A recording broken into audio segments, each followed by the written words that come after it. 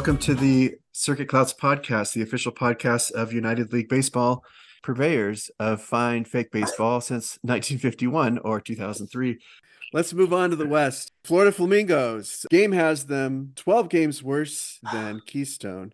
At 53, they're projected to go 53 and 107, dead last in runs, third worst pitching. So, Pete, are there any strengths on Florida, and what was Joe's strategy in the rookie draft as far as you can discern? So the strength is Frank Thomas, right? He was the one legit superstar. Actually, him and Tomlin. So I guess there were two legit superstar picks in this draft, and he got one of them in Frank Thomas. He's mostly developed. I'm not even sure he's worth starting. It may be worth trying to race to the bottom and just get the number one pick again, because on his own, he still can't carry that lineup. Again, Glenn may have all-time stats, but just looking at this lineup, I get the gut feel it might be the worst lineup in the league, if not ever. There's nobody else in the lineup. I mean, Parrish was great a couple of years back, but that's long gone. And then I don't even recognize half the other guys as ever being full-time UL starters. So I think the lineup is going to be terrible. The pitching has Viola and then really nobody else.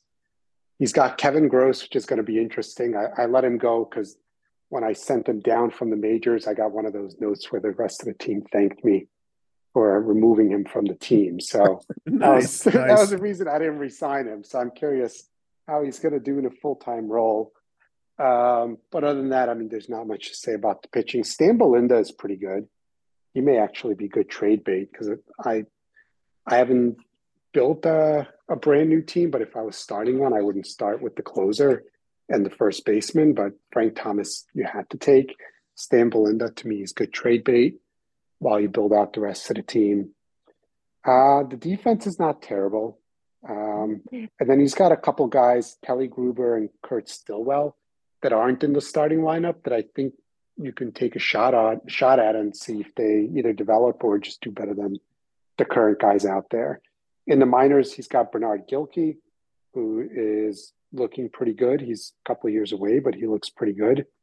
That's about it. So seems like it's a team. There's a couple guys like Brian Harvey that could be great. His potential ratings are good, but his actual ratings aren't there yet. So there's some ammo on the team, but definitely this is a 100-loss team at the moment.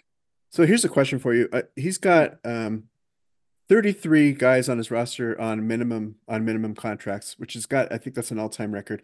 I think Keystone has 28. So 33. So literally 2/3 of his roster is on minimum. So clearly he's trying to save some money. But then why Lance Parrish, $8.5 million? Lance Parrish is making more than 20 guys combined. And he's not that good. So what's the theory of going after a 32-year-old catcher who's declining, who's 8.5 million, and he's also locked in for 2 years. He's through 91. I think it was probably more of a financial decision on Lance's part, take this guy off my plate and I'll throw in Vizquel. I think it was a second-round pick. Okay. Yeah. Well, and he clearly has space for it because he has 17 million of cap space. Right, but I think I don't think I know. Parrish has been downgraded a lot, but he's even downgraded again since the trade. So I feel like you probably thought, oh, I'm getting a good defense, good power catcher. Yeah, it's 8 million, but look, he's very popular, so that'll probably boost my fan interest, and might offset some of the expense, and having a mashing catcher is valuable. I don't care what, right? But then he gets downgraded. But in the trade, he got other guys, and one of those guys was Omar Vizquel, who 1 or 2 years ago we were calling the steal of the draft. Vizquel has also been downgraded, so that's the reason why Lance was willing to let him go, right? But I mean, I could at least see from Joe's point of view, it's okay, I get a mashing catcher and I get Vizquel, but then they get downgraded again. And now you're like, oh, dude, I just, this totally sucks. That would be my theory. And he didn't really give up anything, right? So there's only so much cash we're allowed to accumulate. It's not one of those leagues where you can just keep accumulating cash. So he probably figured he's going to max out his cash anyway. So I pick up this catcher that will bring in some fans. He's got the leader qualities, so he's got his captain for his team. Maybe Omar Vizquel takes an upgrade, and now he's decent shortstop. I mean, there really just isn't that much to lose when you have cap space, and you're not gonna. It's not like you're losing cash over it. Yeah, and he also got Ken Hill and Dave Hollins. And Dave Hollins isn't bad. I mean, he's 6 power, 8 eye, first baseman, 23 years old, hasn't fully developed yet. Switch hitting first baseman. So I think there was just not much to lose. Okay, so moving on, our next team in the West at coming in at number 8 is Lancey's team, Havana Leones. Last year, Havana was 72 and 90. They just never gained traction. They've kind of been mired at the bottom of the league since they started in 84. Their offense did improve quite a bit last year. They moved up 7 spots from 14th to 7th. He's got David Justice and Mike Bordick, a couple of rookies busted into the lineup. So, Glenn, you had Havana. So hang on.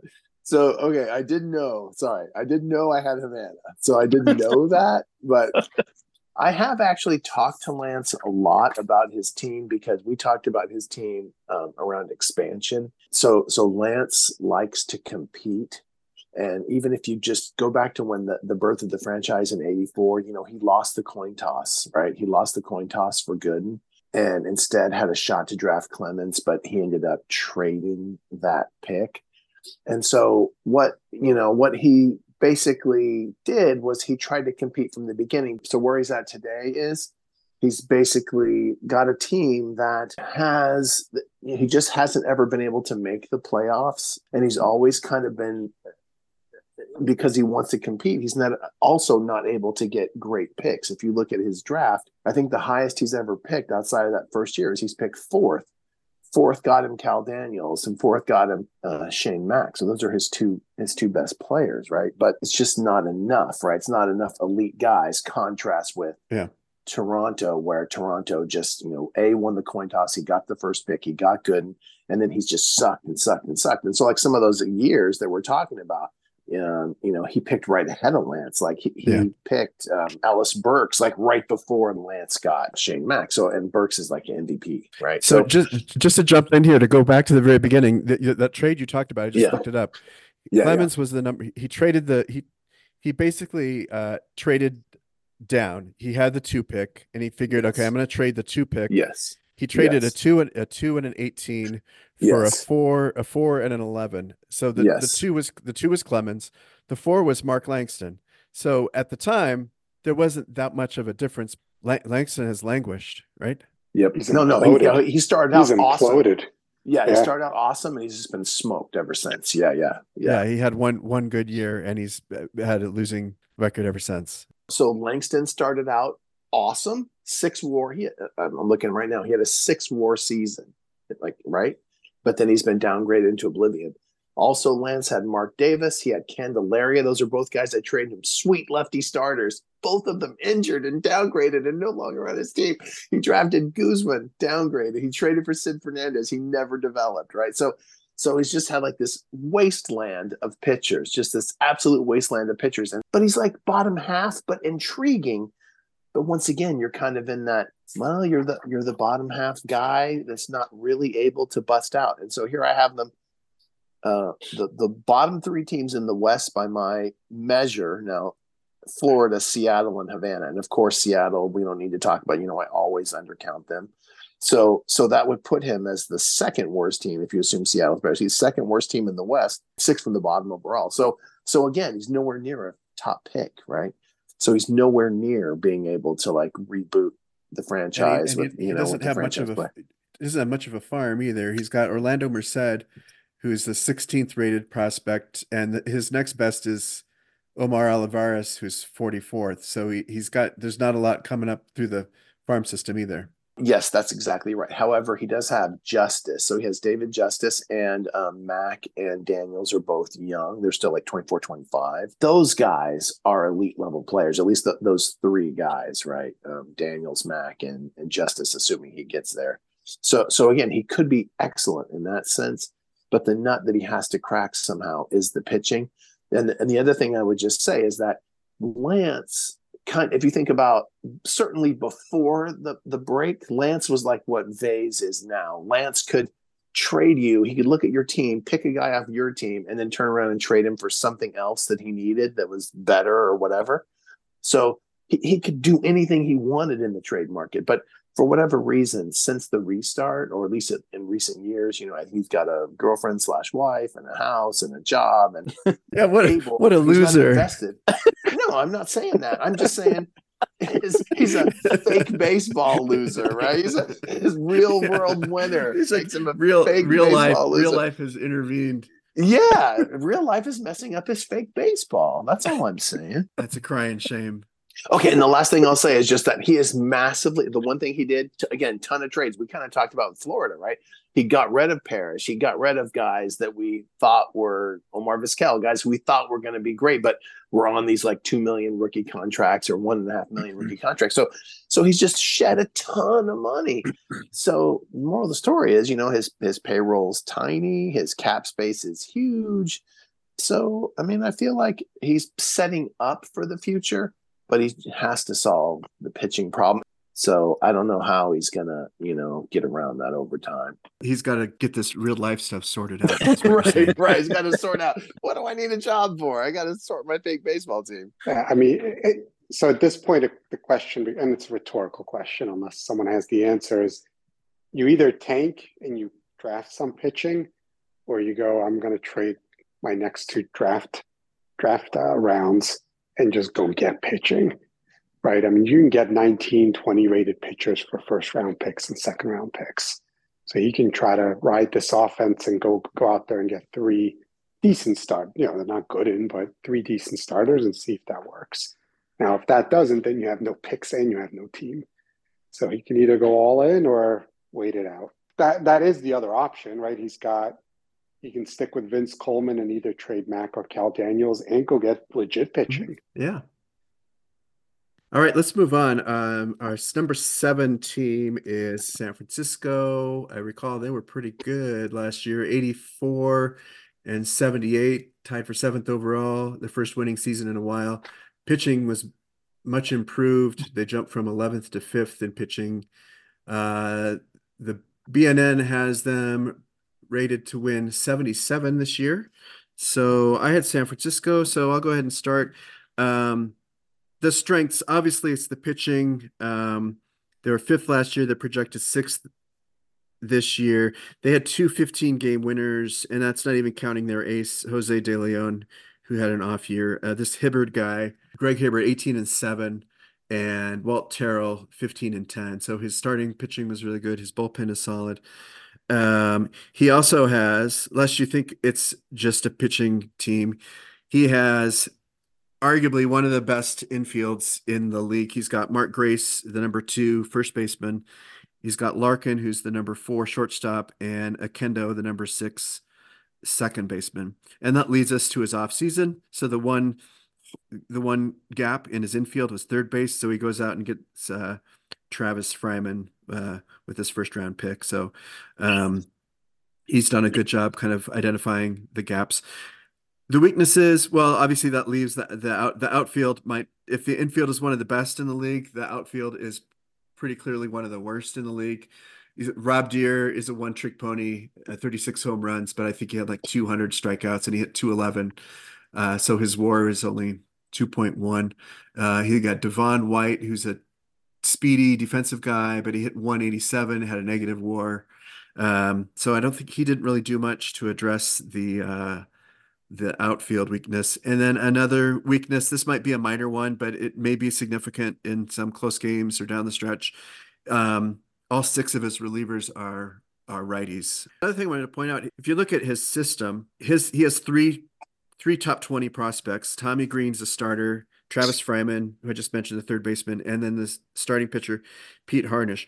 So only one of these guys was a first round pick, and that was Travis Fryman, who he took in the first round this year. Tommy Green was the 39th pick, but he's rated now as the 14th overall prospect. Pete Harnisch in a previous year was the 36th pick, and he's now the 19th overall prospect. So talk about finding hidden gems. I don't know if this is an element of luck to this, or he just has a knack for finding guys that that slip down in the later rounds that turn into top prospects. So overall, so the game has them winning 77. I think that seems a little low since they won 84 last year, and they seem pretty much to be returning mostly the same team.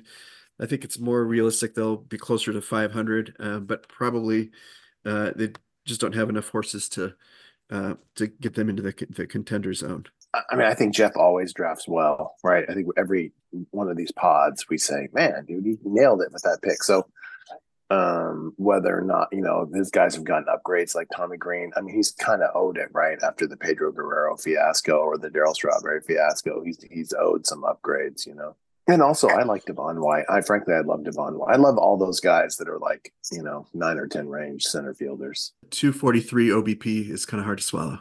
That is. But if you're going to have one spot, if you're going to have one spot where you're, I mean, he can kind of afford it, right? Because his Barry Larkin is short and a Kendo at second. I mean, again, we talked same thing last year. Other than Manhattan, I think I would have this guy's, up the middle, second base shortstop, Yeah, and to be fair, he way underperformed. He hit 270 the year before, so he should be hitting around 250, 260. Yeah, I mean, he's a 6 contact guy. He's not going to hit 187 forever. Yeah. And 5-eye. So, I mean, his OBP should be okay. He'll be fine. All right, let's move on. Number 6 in the West, according to the game, is the Denver 14ers.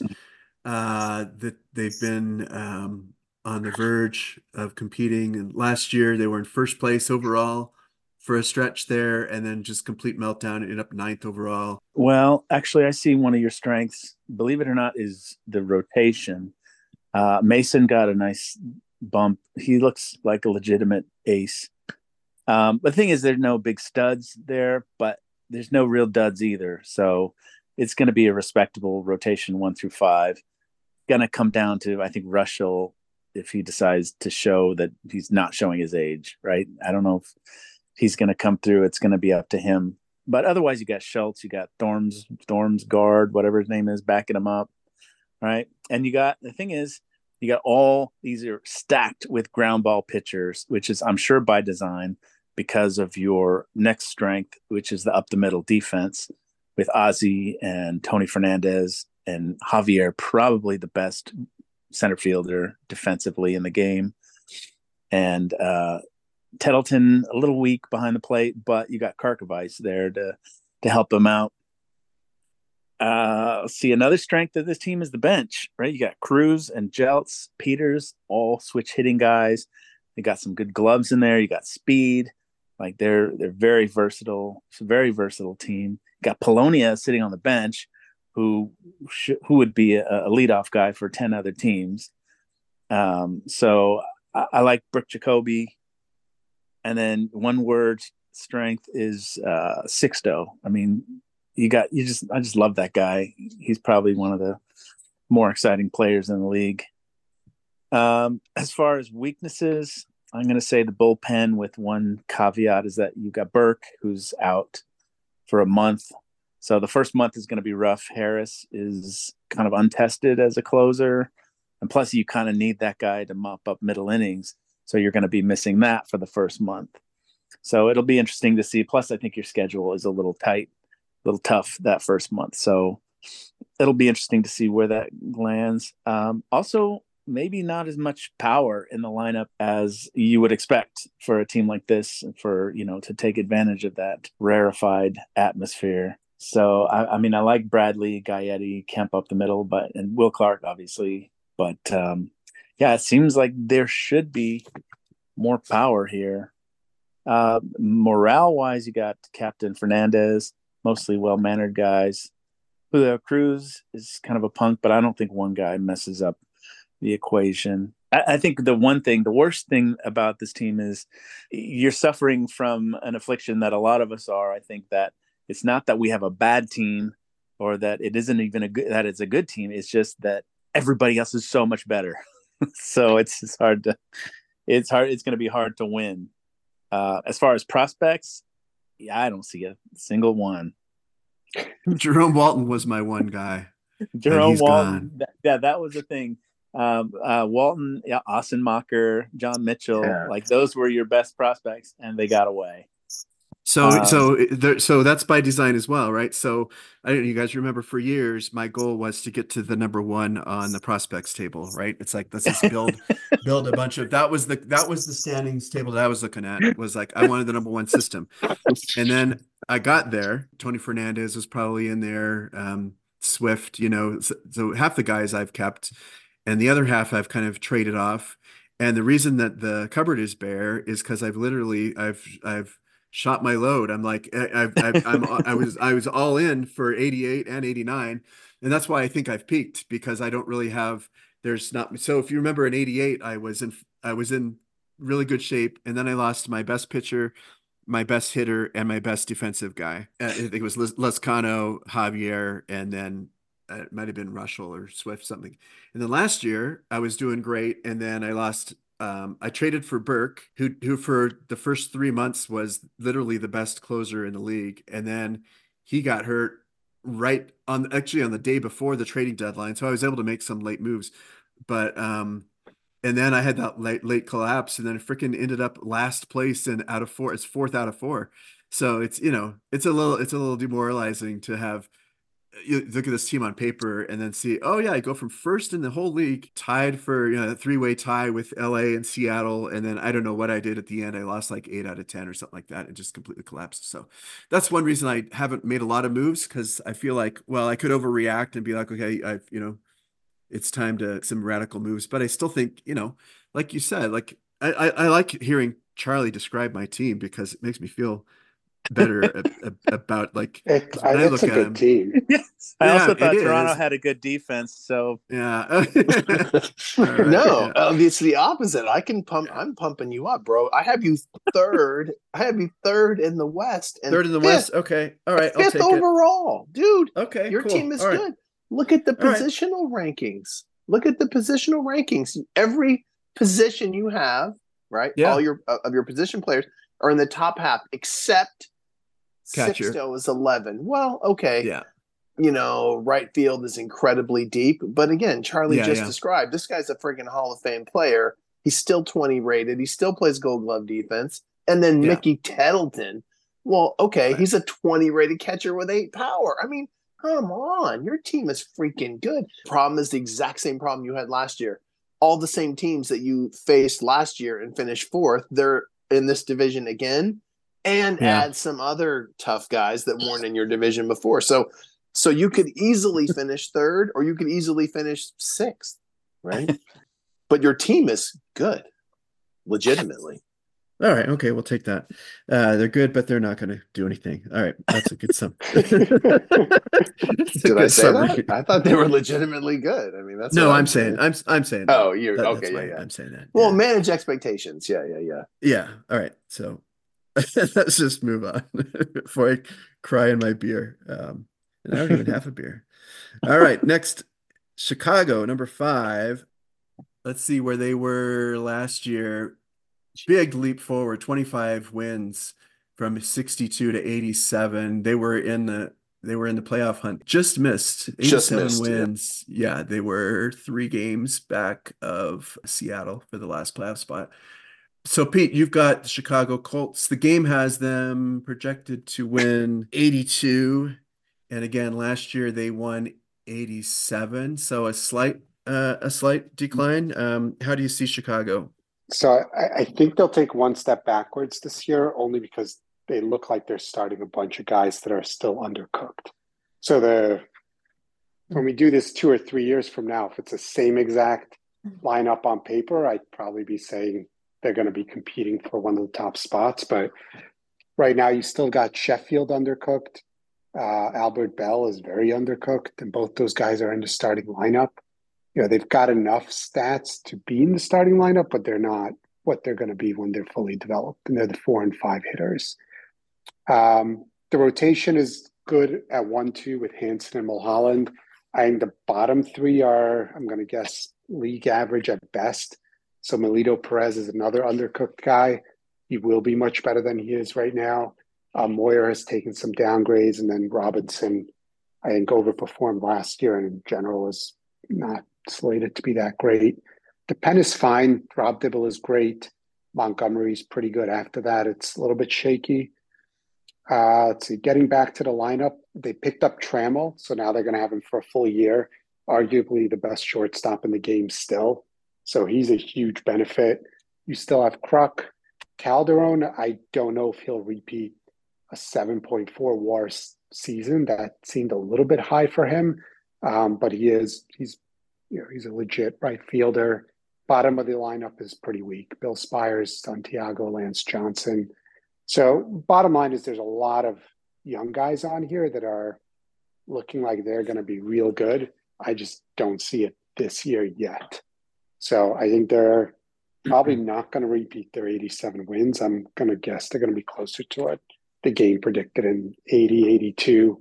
And then we'll see how those guys, I think the key to their season is going to be playing these young guys that are undercooked. Is that going to stifle their development or speed it up? If it speeds it up, maybe they peak at the right time. If it stifles it, that's kind of a long-term problem. All right, let's move on to our number 4 team, which is the Seattle Rainiers. Last year, Seattle was 90-73, made the playoffs, 5th best team overall, coming off 93 wins the year before. But obviously under a new GM with Doug Ayton moving on to the expansion Keystone team. So Glenn, tell us about Seattle. Well, I mean, it's hard to be a new GM because you don't know, right? You don't know trade values. You don't know the league. I mean, but on the other hand, right? I mean, he could have an edge. He could have advantage because it's the way I understand it. He's in other leagues, right? So he could have experience of 24 and he could have insights gleaned from other leagues or about 24 that we don't have. So he could be at an advantage and he could be playing 3D chess and we don't know it. But I mean, what I would say is, as a new guy, it helps to look at, trades that have been made and to ask other GMs in the league second opinions on trades, because something you don't know what guys are worth, right?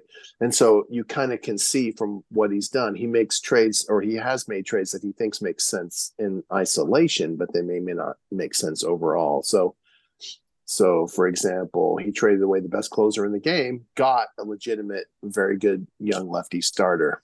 Okay, number one, but then trades away another lefty starter, and then posts, now I need a starting pitcher, right? So again, in isolation, any of those trades might make sense.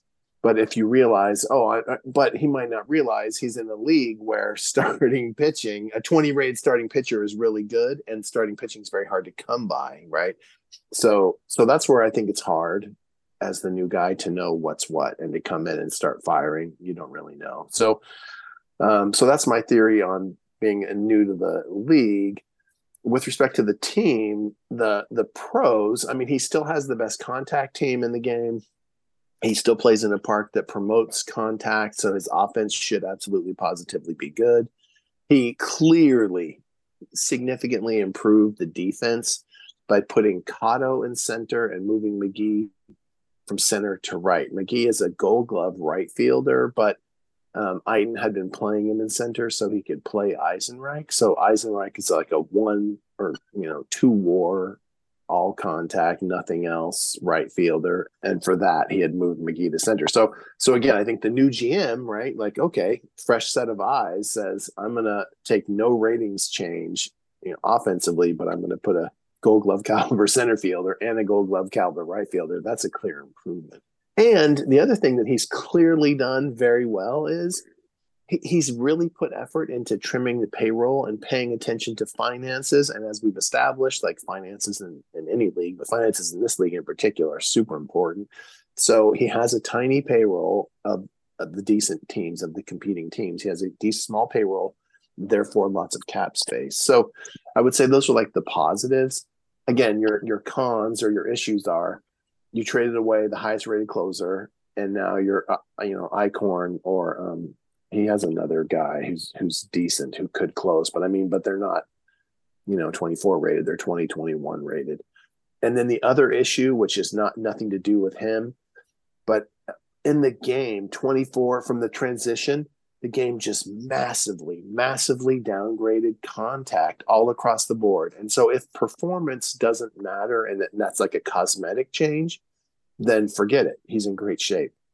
But if not, virtually every single guy he has a less point of contact. So he lost 8. Well, there you go. 8 ratings points from his position players alone. And I'm going to guess that's 8 points of contact. Every guy went down 1. So from 9 to 8 or 8 to 7, But then again, the real problem that he has is he had, what's the guy's name? Anderson. I can't remember his first name. He's a lefty starter.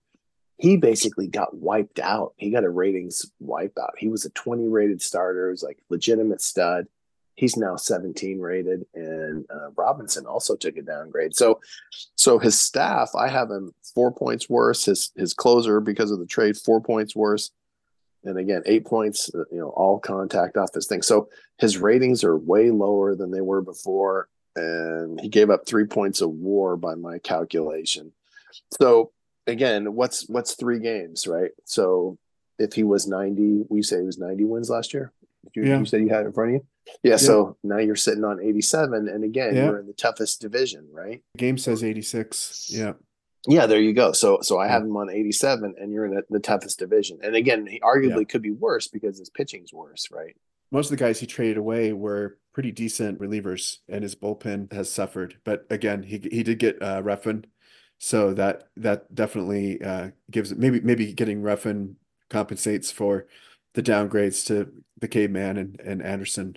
His whole thing, in my theory, same thing with Toronto, right? It's like your offense just rakes. Your offense rakes, so you just need that one closer, the one guy to come in and close out the game when you're ahead. And he had that. Like he's just had like the best closer in the game for years.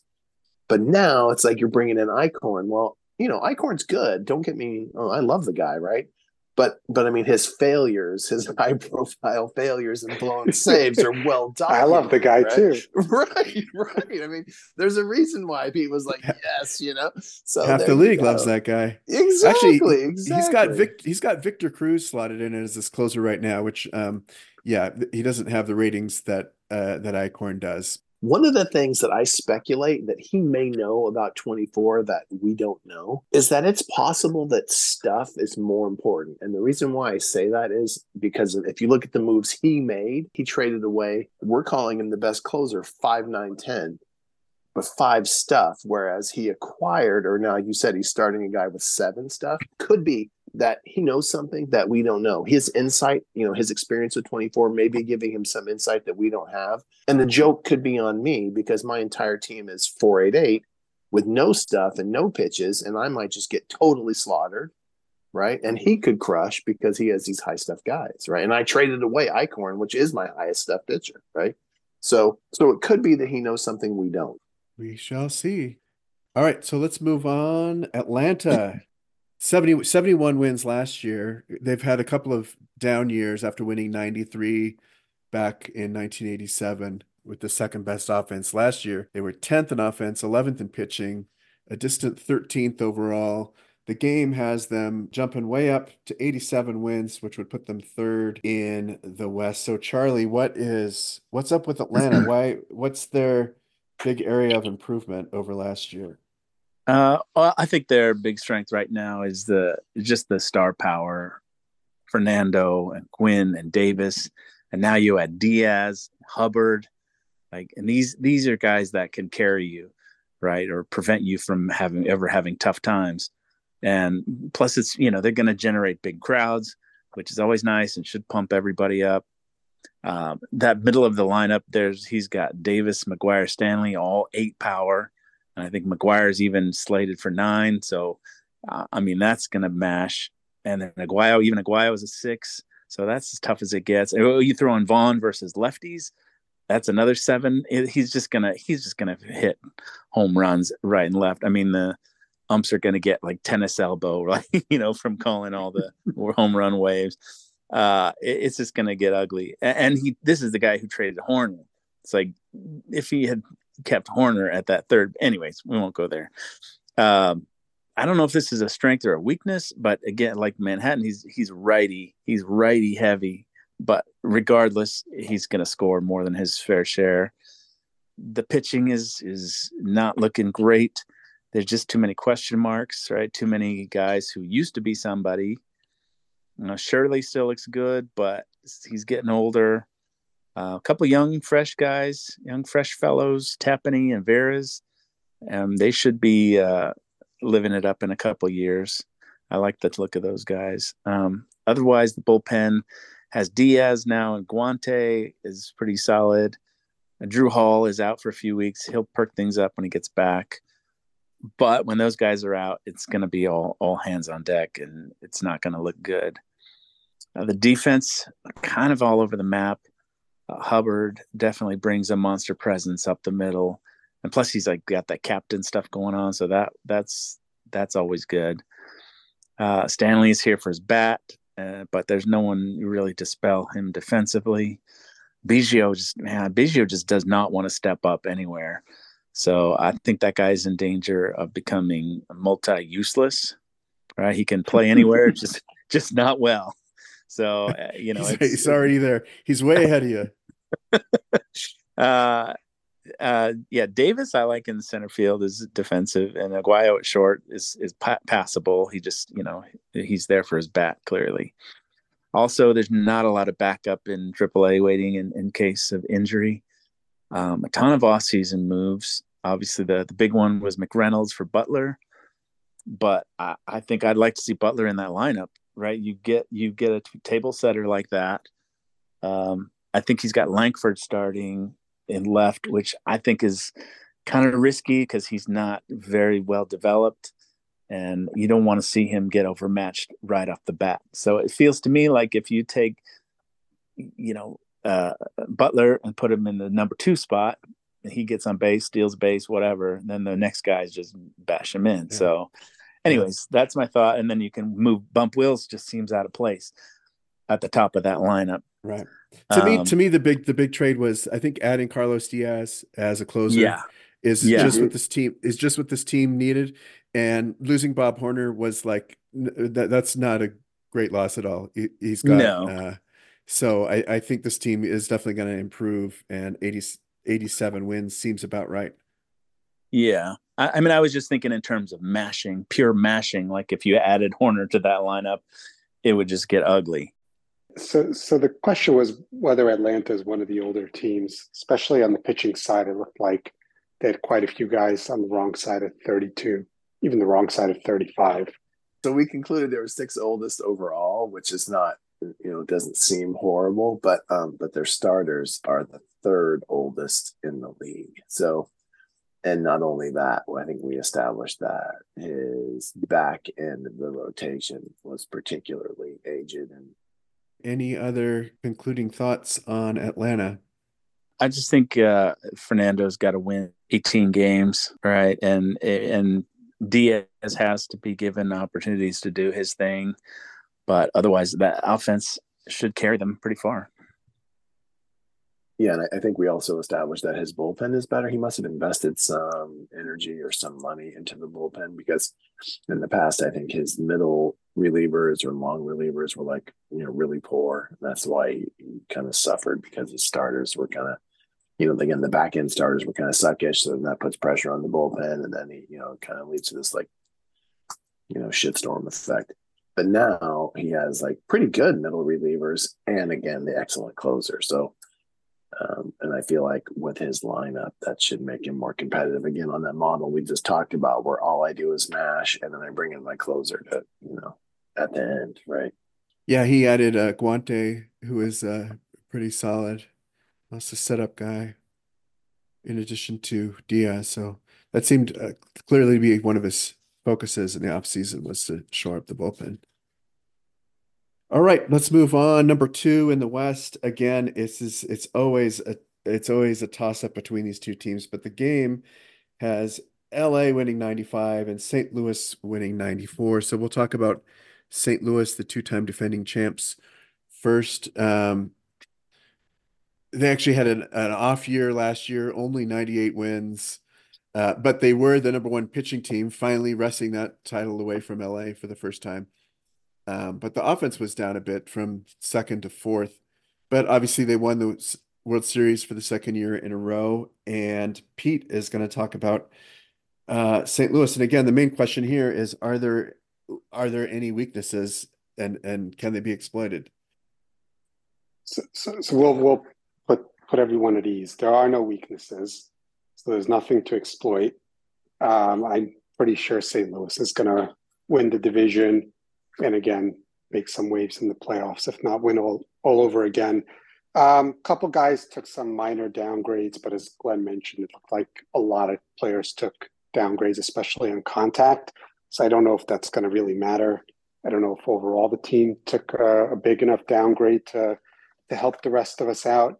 The lineup is still killer from basically 1 through 7, with Templeton being the only guy that's not in there to hit. He's obviously in there to field. Last year was Berra, so it's kind of maybe even an upgrade in offense. Other than that, it's very much the same returning team. I think the only thing that's going to be a little bit more exciting is St. Louis has kind of walked into the playoffs for quite a while. So I know Glenn was holding back the horses a little bit. I don't know if with the competition in a 2-division UL, he's going to be able to do that. So we'll see what happens if he gets the horses running full speed for a full season, as it is one of the older, if not oldest teams. So we'll see if that puts enough stress on him. The starters outside of Whitson are all 3 and 4 stamina starters. I think only one of them's a 4 and the other one's a 3. So that should put enough pressure on the pen if there is actual competition for the playoff spots. And again, Glenn has to actually fire all the guys at full throttle rather than holding back and being able to throw away a couple of wins. So to me, that's probably the only thing the league could hope for, is between age and the low stamina guys. Maybe St. Louis runs out of gas and wins, 93 instead of 103. But I mean, this team cannot miss the playoffs. There's too many weapons. I think that's a really interesting point about the level of competition, right? With 9 teams, it should be competitive, not only for the first spot in each division, but for 2, 3, 4. It's like you said, teams aren't going to be able to just take their foot off the gas like in August and just coast the rest of the way because they built like a 25-game lead. I mean, Glenn, do you think there are any weaknesses? And the oldest team. I'm the oldest team by a wide margin, and my catching platoon is 37.5. I think age and injury are big risks for me, and I think the other big risk is the one that I mentioned a moment ago, which is that it could be that in the new game 4 stuff and having 3 pitches 5-4-3 isn't good, right? And so if that's true, then it's time for some changes. Yeah. So maybe a bigger issue is actually my backup, Milt May, used to be some downgrades. Yes, he's unplayable. I don't know. Save him for the World Series, dude. Didn't he win the World Series for you? Yes, dude. Yes, his nickname did. Right here is fucking A. Milt May. Milt fucking A. May. Yes. It was the 10th inning in Game 7. Yeah, exactly. Yeah. So he used to be 9.9 for a 10 overall, and 5.56 or 5.66, and now he's 4.46, 38 years old, and his defense isn't even as good. So the catching position, that's the one I worry about. So I'm looking at your lineup. It doesn't look that old to me. Let's go through it. Dykstra, 27. Ricky Henderson's 30. Pasqua, 28. Steitzer is 27. Alvin Davis, 29. Then there's Porter's 37. Tony Phillips is 29. And then Templeton is 33. So most of them are in the 27 to 29 range. They just seem old because the core of this team has kind of been since there 83. For 5 years. So they just started super young. So I had LA, much like St. Louis, they have almost no weaknesses. They were not the number 1 pitching team last year, which is the first time in many years that they weren't. But they are projected to be number 1 again this year, particularly if they get last year you had some injuries. Beard and Darling, I think, were the big ones. And you only had Beard half the year, and then you had Darling was out for most of the year. By my notes, it says the worst starter by my cursory looks to be Bruce Hurst.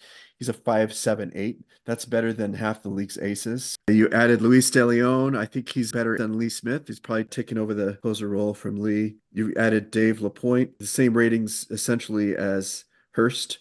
So as usual, you've got stud starters just hanging out, ready to come in if there's an injury. 6th or 7th starters that can come in and post a 3.1 ERA or whatever. Also, on the offensive side, all 8 of your position players are in the top half, which is pretty stunning. Jay Bell, the shortstop, and Andy Van Slyke are in the top 3. And you're projected to come in 3rd in home runs, which is, I think that's unusual, especially since you're in such a pitcher's park. All right, so weaknesses. Obviously, there's not a lot. If there's a couple things that kind of jumped out at me. The team is projected to come in 15th in average, so their contact isn't that great. They're not going to get on base a lot, so maybe that's where the reliance on the home runs is gonna kick in. And then I think the bottom of the order, if there's a weakness, I think Mike Scioscia, the catcher, batting 7th. He hit 283 last year, but I think he kind of overperformed. And Robbie Thompson, the second baseman, kind of an untested rookie, so you might see the production drop off a bit there when you get to the bottom. The system is 7th overall, which seems good on paper, but if you look closely at it, your top 2 prospects, Larry Walker and Tino Martinez, they're both 22 years old and they're quite undeveloped. So it's not clear that they will. Potential looks great for both of them, but Larry Walker was very undercooked and Tino Martinez is as well. So they might not get to their full potential. So that 7th overall ranking, I feel like it needs an asterisk next to it. There's a lot of uncertainty there. Game has you at 95 wins. That seems right. I think 90 is kind of like the floor. I think like St. Louis, there's almost no chance that these 2 teams won't make the playoffs. In the West, it's really like who else? Who's the 3rd team going to be besides LA and St. Louis? I did spot one final weakness, and it is surprisingly the league's worst cleanup hitter. Usually is on one of the lower ranking teams. But after taking a careful look, I'm nominating that prestigious award to Corey Snyder, LA's cleanup hitter, who hit only 11 home runs last year. 5 players had more home runs than he had. His OPS was only 702, and his WAR was 0.2. I'm picking Corey Snyder as my league's worst cleanup hitter. That's what I have on LA. Do you guys have any thoughts on St. Louis, LA comparisons? They must be very close overall, right? I have 2 ratings points separating the 2 teams. I'm only 1 point behind on pitching, and I'm 9 points ahead by lineup. But where Pete way surpasses me is his defense is much better. Most power in the league I have is LA, and that most OBP I have St. Louis. Yes, and St. Louis has a speed advantage for sure as well. Like the game has St. Louis 3rd in stolen bases this year. That's the projection, and LA 13th. So obviously not prioritizing speed. The formula is walk and home runs. That's it. My formula is always the fewest hits needed, the better. The fewer hits needed, the better. And that's partially because I'm in a pitcher's park. Maybe if I was in Seattle, I would take the strategy that team has, but in my park I just don't see too many guys hitting 310, 320, so building around contact always seems silly. It's like let one guy walk and hopefully the next guy hits a home run and then the pitchers hold and you win 3-2 and that's it. The closer situation may end up changing. I'm still not sure if the game works more like real life where you're actually in more pressure in the 7th and 8th inning. So if I put De Leon there, is he gonna more likely to come in with, man on 2nd and 3rd and I'm up 1 run and I need a shutdown guy where the 9th inning very often is clean, bases are empty, you're coming in clean. So Lee Smith has been able to handle that. If the game doesn't work like real life, I'll swap him and De Leon can go close. But that was my thought process there, is just often I see not the closer coming in high stress situations, but the guy actually before him. Right, you're usually pulling your starter right when the other team is threatening to tie or take the lead. I'd rather have De Leon in those situations, but I don't know if the game works that way. And then just for our listeners, why Gary Lucas, the 5.99 pitcher, is nowhere to be found on your roster. What's up? We just talked about that. What's up with Gary Lucas? Yeah. I think he fell in the shower or fell down the stairs. Something nuts. For like 2 months he's out. He's got 4 more weeks left. It says dislocated shoulder, bruised ribs, lacerated finger.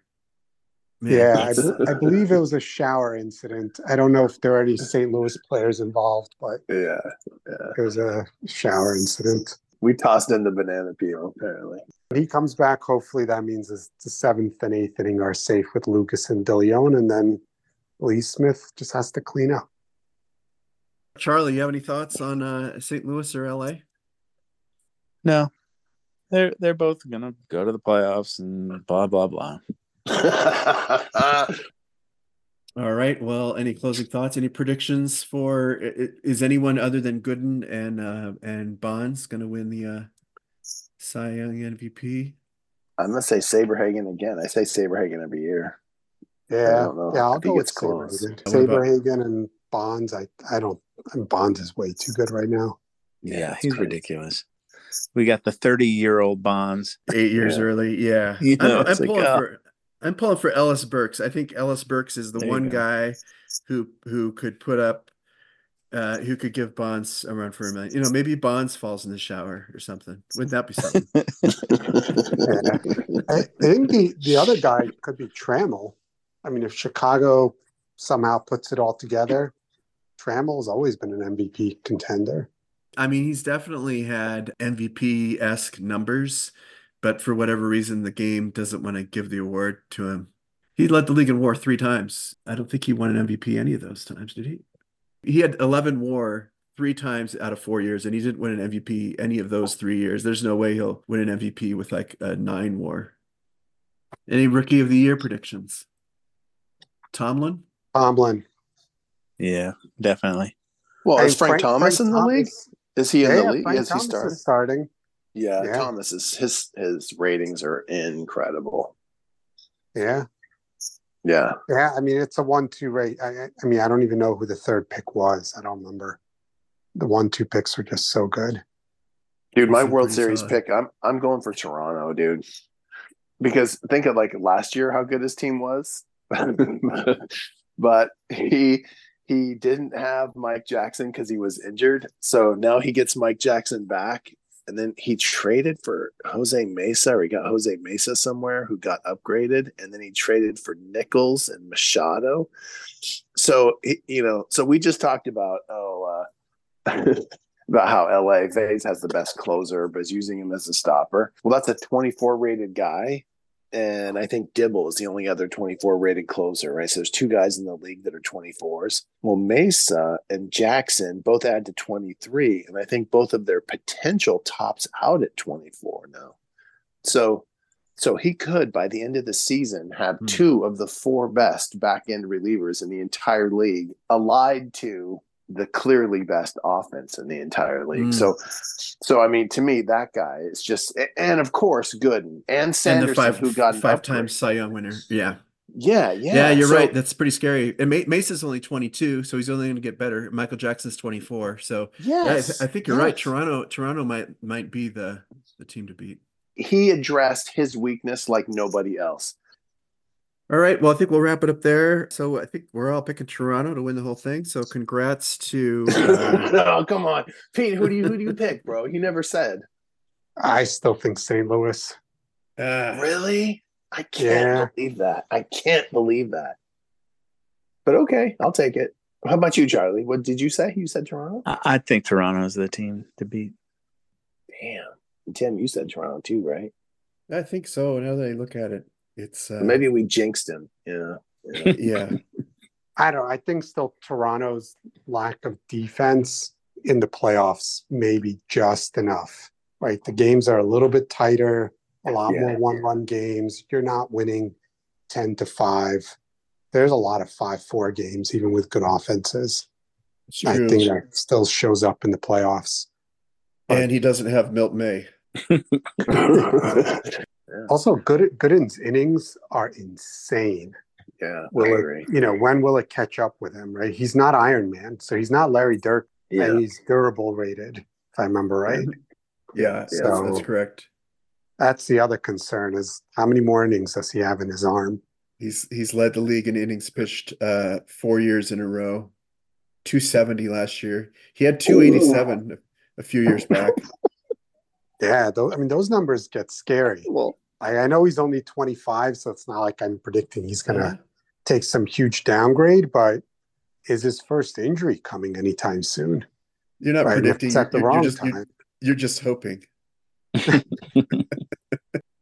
Look, Saberhagen went down exactly at the wrong time. I know. You get one Yeah. of those with Gooden, and Toronto looks very different to everybody. Yeah, that's true.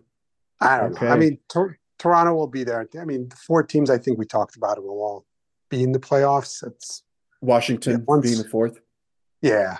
In the dumb luck. East, are we thinking the third place is between Detroit and Manhattan? Those are the top. Detroit, Manhattan battling out for third. I think Manhattan finishes third. I don't know if Okay. anyone's battling. Oh, You okay. you do? Okay. I think Detroit Right. will beat them out. Oh, well, I think, okay. yeah, I think, like you said, Detroit just has too many, counting Too on much too many pitching. untested guys. Yeah. And, if a couple of those guys have rough starts to their careers, it could hurt them. And then in the West, what are we thinking? Who comes in third in the West? What do you ratings say, Glenn? My ratings say Denver. Oh, Denver. Okay, yeah. But keep in mind here, so of the top 9, right? So you cut the league in half, the top 9, 6 of them are in the West. Yeah. So LA, St. Louis, and then Denver, San Francisco, Atlanta, Chicago. Okay. And remember, my ratings discount Seattle, so I haven't mentioned Seattle. That's right. Yet, right? That's So right. you got to fix. So now that's really 5 teams contending for the third spot, right? Right. Yeah. So September's going to be super exciting then, because there'll be Awesome. maybe 7 teams in the running. And also, one note on the schedule is the way the schedule works. Remember, it used to be the last 12 games were divisional games. Now it's the last 24. You play every team in your division 3 times in the last month. 1-game series. A new twist to the end of the year. And then is it the division winners make the playoffs in the next 5, or is it 3 from each division? 3 from each division. The pennant winner gets the bye, and then the 2s will play the 3s. So there'll be a lot of good teams left out. All right. Any closing thoughts? Charlie, you got anything? Nope. Did we talk about Seattle? Wait, is Lance still in the league? Dude.